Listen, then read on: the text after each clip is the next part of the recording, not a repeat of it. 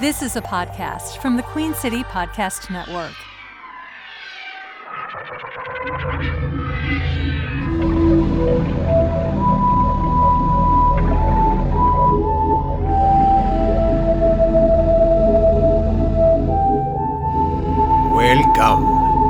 Welcome, my children of the night, to Bosom Bloodies.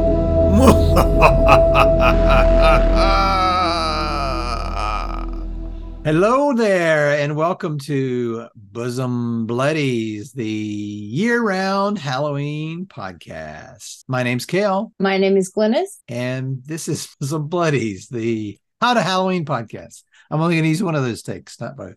Sounds good. Trick or treat, Kale. Ooh, my treat, your trick. So I saw Guardians of the Galaxy, and it got me wondering, is it a horror movie? Is it a horror movie? Which opens up the question, is what makes something a horror movie, which I think we could explore further. But today I want to talk a little bit about the horror genre, which obviously is right in our wheelhouse, and arguably the biggest genre of movies today, which is the superhero genre, dominated by Marvel. And where they cross over. So where are you, Glynis? We've not talked about this, so I don't know. Where are you on superhero movies? Are you a fan? Do you take them or leave them? Where are you on superhero movies? I am a consumer of superhero movies. If I wasn't married to my husband, I probably would see a lot fewer of them. But that being said, I could have gone either way, by the way. I didn't know if you were going to say fewer or more. It could have gone either way. Really. Yeah. But, I've been pleasantly surprised by different superhero movies and just the whole Marvel universe. Sometimes I think it's a little played out, but then there are different stories and characters I enjoy within that.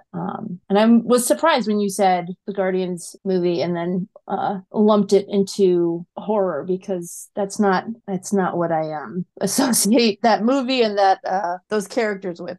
I'll never forget when I saw the first Guardians movie. I actually saw it with a friend, and we both enjoyed it so much that when she came out of the movie theater, she was like, "That's the first time since 9/11 that I've felt happy in a movie."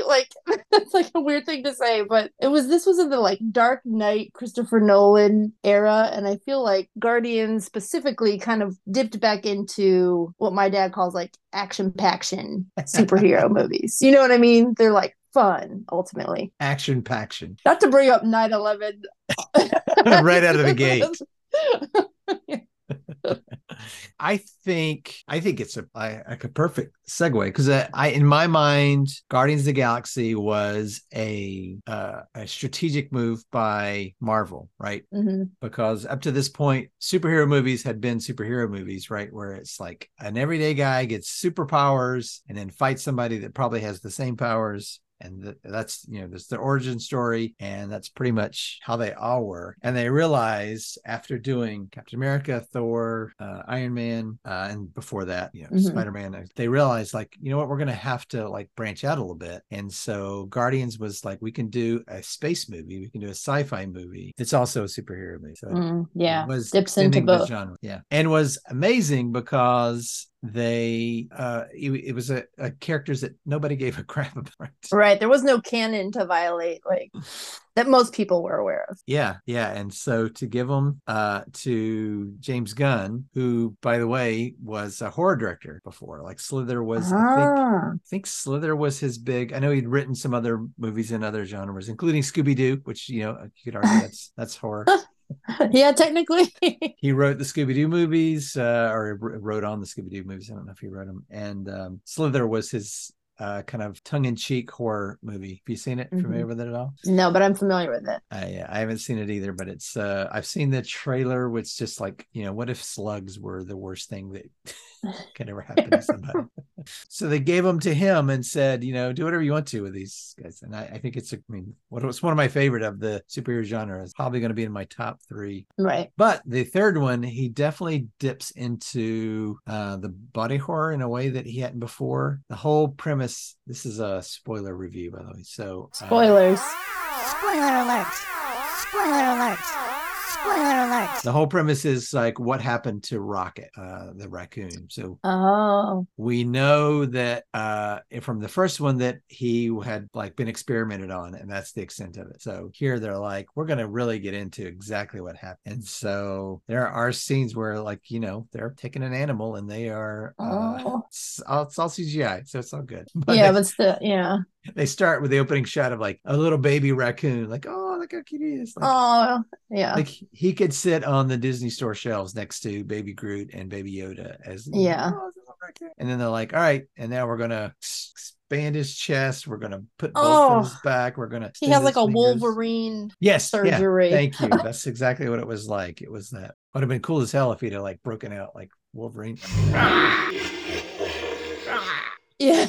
Yeah. And not only that, but there's other animals that he makes friends with, Lila, Floor, and Teef, who are all just little cute animals that have had this severe surgery done on them. Oh my gosh. The most shocking being in my mind, Floor the rabbit, who one thing has these mechanical spider legs, so it walks like a spider, but it's a little bunny. And for some reason, this metal plate that goes over its eyes. So I'm not sure how it sees or if it sees, but it's like, oh my gosh, that imagery is pretty intense. Yeah. So how long is this like montage? I mean, I'm hoping it's a montage. Like, how much do we see this happen? It's a whole B plot of the film. Like they keep coming back to my gosh, Rocket's early days in the film. It is, I think the film is fine. It's okay. But if you have a problem with body horror, if you have a problem with children or animals being put in danger, then this is not the movie. Oh my God. And then towards the end, there's this weird body horror problem with the villain. And this entire time has his face stretched over, and you're like, what? That's weird. Why does he have that? And so of course at the end they're like, they peel it off for no reason, just to see what's underneath. Like it doesn't add anything to the plot. It's just like, we've defeated the villain, now let's peel his face off and see what's underneath. And he's like with no face talking to him for the last. Oh my gosh. What was my point? Oh yeah, so body horror. Hi everyone, welcome to Ow.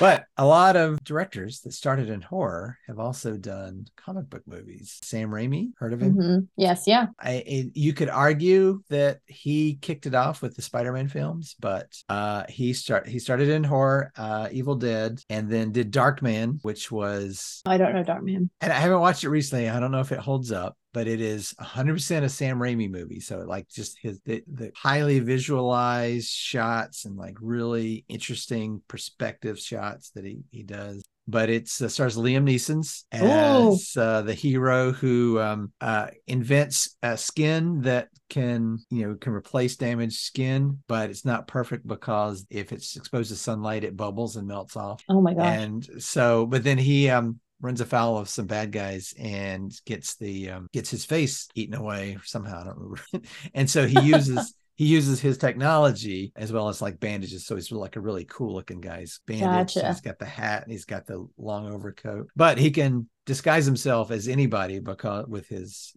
technology. And an early Frances McDormand is in that as well. Oh, cool.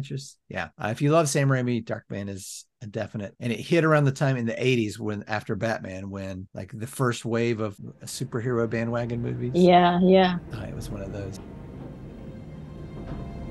Don't look at me. I want to look.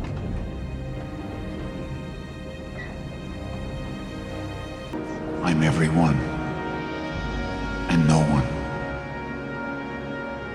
Everywhere, nowhere. Call me Darkman. Speaking of Batman, Tim Burton, Tim Burton, man, somewhat of a horror guy. Guillermo del Toro did you could argue again, he kicked off second superhero wave with Blade 2. Is his the best of the Blade movies with Wesley Snipes, but he also did the Hellboy, the first two. Scott Derrickson, who did Doctor Strange, James Wan, who did Aquaman. Scott started in the Conjuring universe. Taika Waititi did horror comedies. Zack Snyder, Ruben Fisher, Andy Muschietti. So yeah, a lot of horror, my opinion, why is, they can work with low budgets and they can do something highly stylized and highly visualized. I think that translates well to, we're going to give you a chance with a bigger budget superhero film. And because you're used to indies, like we can pretty much tell you what to do. So has there been, other than Darkman, which I just mentioned, have there been horror superhero movies like in the genre of both? Are you familiar with any? I got a couple that I jumped in. No, I mean, I would say, just because you just mentioned it, and it was also my first exposure to superheroes, is like the Tim Burton Batman universe is pretty, like, I think especially the second one with Catwoman and Penguin, just because they're so, like, it's so dark, right? And they're like definitely spooky. But Batman himself isn't, I mean, he's a dark figure, but he's not like horror hero. I'm curious to which ones do you think? Well, I think that one is a great example because Tim Burton got so Tim Burton-y in the second one, right? He's like, we're going to take Catwoman and she's going to be the gorgeous, glorious Michelle Pfeiffer, but her origin is she fell off a building and cats licked her until she came back to life. Right, we're going to throw out a window and she's going to get licked all over by cats. And then Penguin, we're going to reimagine we're going to go from Burgess Meredith to oh my god, Danny DeVito as the greasiest, grossest creature that has ever existed. Oh my god! I think he probably takes the cake for grossest comic book villain, most horror like. Yeah, and they went like they showed us his flippers and everything. Talk about like I don't know what that. Yeah, they're not like, oh, it's the gloves. There's nothing left to the imagination with him. Yeah, like he bites the guy's face out and knows. Yeah. We need to talk. You see, you and I have something in common. Sounds familiar. Appetite for destruction? Contempt for the czars of fashion? Wait, don't tell me. Naked, sexual charisma. Batman. The thorn in both our sides. The fly in our ointment. Ointment? Scented or unscented? I'll come back later. So you can find interviews of him talking about it where they were like, they want to sell Batman toys is what they want. And he was making more and more Tim Burton movies. And so for the third one, they were like, hey, you don't really want to do this, do you? And he's like, oh, I don't think they want me to do this. I don't think they want to sell Danny DeVito toys. Yeah, I think they're trying to talk me out of it. It's because they wanted to go much lighter, which they did with Joel Schumacher. Oh yeah, that was the jump to the nipple, the rubber nipples, right? Yes, yeah, which went even further with the vinyl Batman and Robin. Yep. But they've tried it with several where they're like, oh, this is a horror movie, but it's in the superhero genre. It's comic book based. Yeah. And there have definitely been things that kind of started in the comics as horror comics that have translated over. Swamp Thing jumps to mind. Marvel just did Werewolf by Night. Blade was kind of a vampire. Morbius. Yeah. Constantine with oh yeah, that's right, with Keanu. Yeah, which I've heard they're making a sequel to. Yeah. Sam and I are watching Sandman right now. Oh yeah. And Constantine just popped up. But sidebar, we can talk more about that later. I don't want to derail. Yeah, that's the whole thing. They put Lady Constantine in that one, which is like his sister in the comics, I think. Yeah. But the actual Sandman comics has John Constantine in it. Yeah. Yeah. And so here's the thing: Dracula, Bram Stoker's Dracula, which also starred Keanu. He got so much shit for his bad British accent in Dracula that they wouldn't let him do a British accent for John Constantine, who is like so British, right? Like that's his whole thing. And so now he's just like a guy from New England. He's just Keanu. I did enjoy the Constantine movie with Keanu. I don't think it did very well, but I enjoyed it. Yeah, I saw it ages ago. I think I liked it. And you think the devil is responsible? People are evil, Mr. Constantine. People. You're right. We're born capable of terrible things. But then sometimes something else comes along and gives us just the right nudge. Well, this has been real educational, but I don't believe in the devil.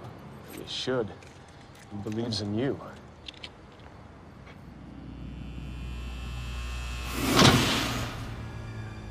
What about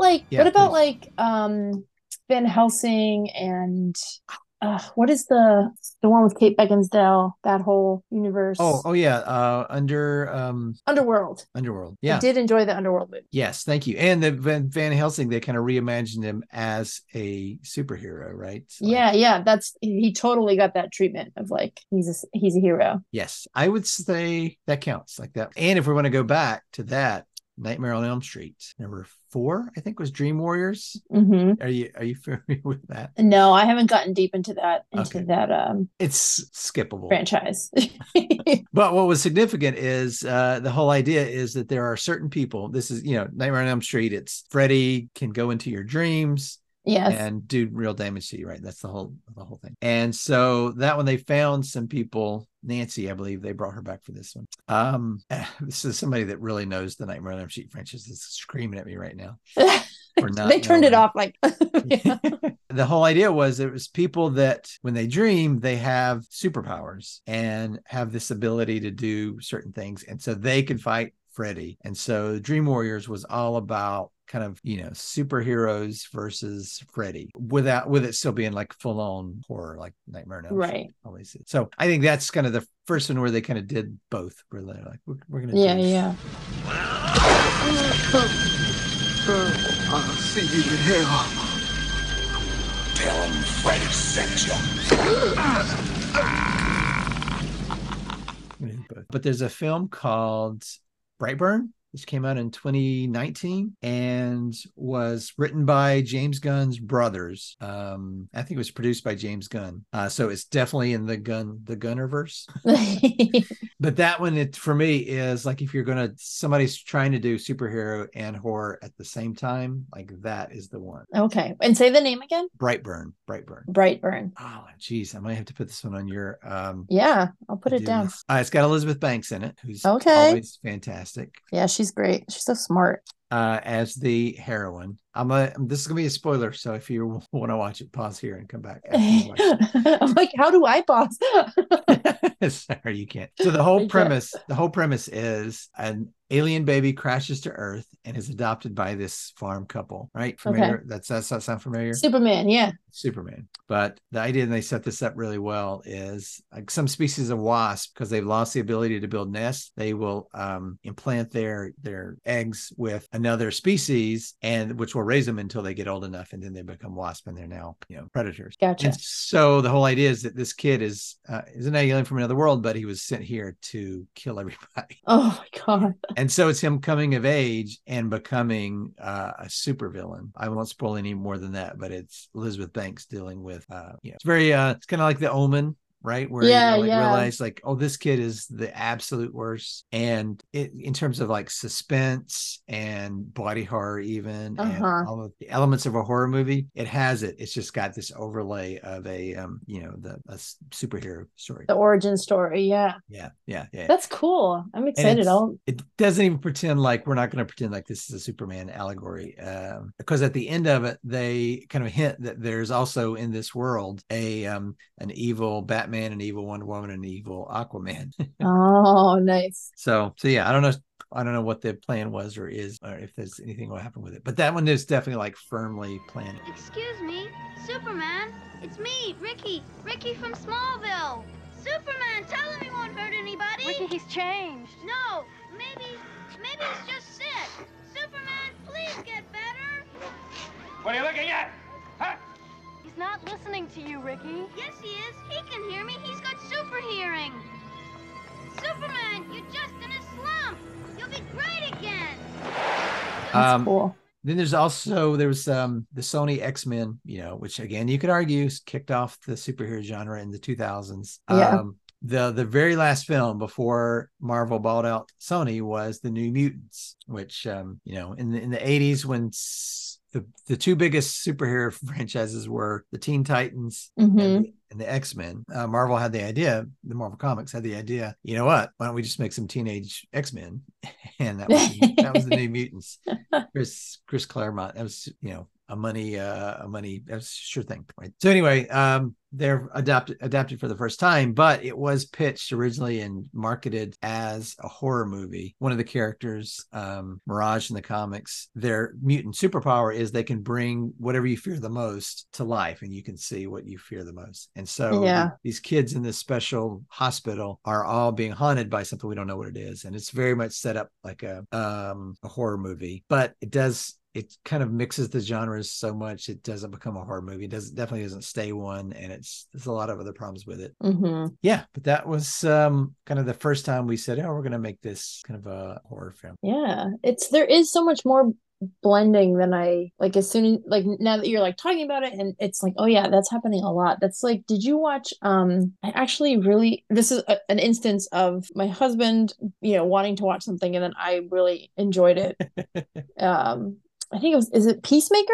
Is that the name of that? Yeah, Peacemaker show. Did you watch Peacemaker? Yeah, that's also James Gunn. Yeah. Okay. Yeah. So I wrote and directed do. that. Yes, I like his sensibility. First of all, I enjoyed watching that intro. For those who haven't seen it, they have the entire cast do like a silly dance as the intro, which I just think that's how shows should just start. Like whatever show it is. I never skip it. I watch that every single time. I never. Yes. The little button comes up. Would you like to skip this? I'm like, no, I'm not going to. No, absolutely not. But yeah, that's 100% a blending of those two things, and they get to kind of borrow those characters, the superhero characters that show up at the end kind of and do nothing with that whole body snatcher alien invasion thing, which I thought he did really well in that. And I think maybe a show can kind of be a better format for that because you have time to explain it all. The older I get, the more, it's like people are very critical of movies, and I think if you're trying to make too much happen in a movie, it's just a little doomed. But if you have episodes to think out the idea, then yeah. Well, I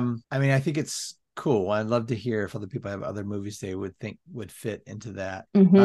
Because, I think Sam Raimi he kind of stayed away from horror in the Spider-Man movies. But when he did Doctor Strange, I thought there were a couple moments when like Wanda's chasing people down and she's like creeping out of the puddle in the glass where he like, oh, this is full on horror Sam Raimi. Yeah. But now James Gunn has been given the keys to the DC kingdom.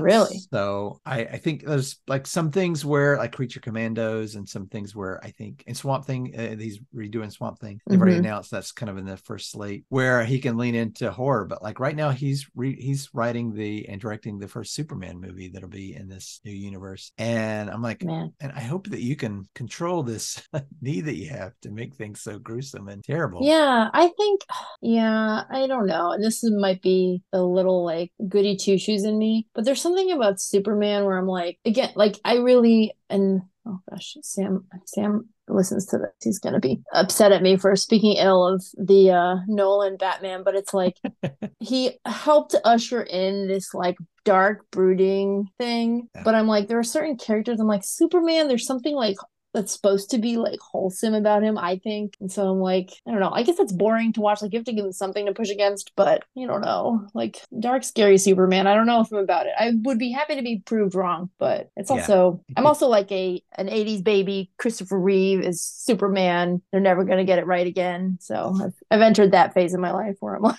I mean, you're not wrong. I mean, that's the Nolan's kind of started it, but that's Batman. I think it was Zack Snyder doing that to Superman. That's what DC, if they do have some criticism, it's that or what's one of the many criticisms for the DC movies is, especially compared to the Marvel movies, is that they are so dark and you're like, hey, these are fun characters too. Yeah, they still came from comics. Yeah. So there's room for both of it. I just hope that James Gunn, because even he did the Suicide Squad, which was great, had some fun moments, had a lot of jizz jokes for whatever reason. But there's one scene where they defeat the final creature. Margot Robbie has a spear and goes running and stabs it right in the eye, splits its eye down the middle and kills the thing. I'm like, that is pretty gruesome. Right. That's not that worked in your rated R Suicide Squad, but hopefully he's got enough room for everyone, which so that's my thing. Cool. I'm here to fight for truth and justice in the American way. You're going to end up fighting every elected official in this country. I would love to hear, because I know there's ones that I've left out, but I would love to hear the horror superhero crossover. Yeah, hit us up and let us know. Cool. Thanks for listening to my superhero podcast. Yeah. I love it. It was my entire identity when I was 14, and it still is a good 99% of it. All right. Now, this is just curiosity, would you categorize the Ghostbusters as superheroes? Ooh, no, but they were my identity when I was... Yeah, I know they were part of your... No, but I think part of the thing that made that movie great was the things that I would call a superhero movie, right? Like, right. Yeah. A sky beam at the end, face off against the big bad guy, cool, quippy lines like, let's show this prehistoric bitch how we do things downtown. Right. But I guess the whole point is that they're not super, they're everyman, like everyman characters. Yeah, they have a proton pack. Yeah. Cool. All right. So this episode is, we'll do an episode, what makes a horror movie, and then we'll do an episode, what makes a superhero movie, a superhero movie. Sounds good. All right. Yay. Yay.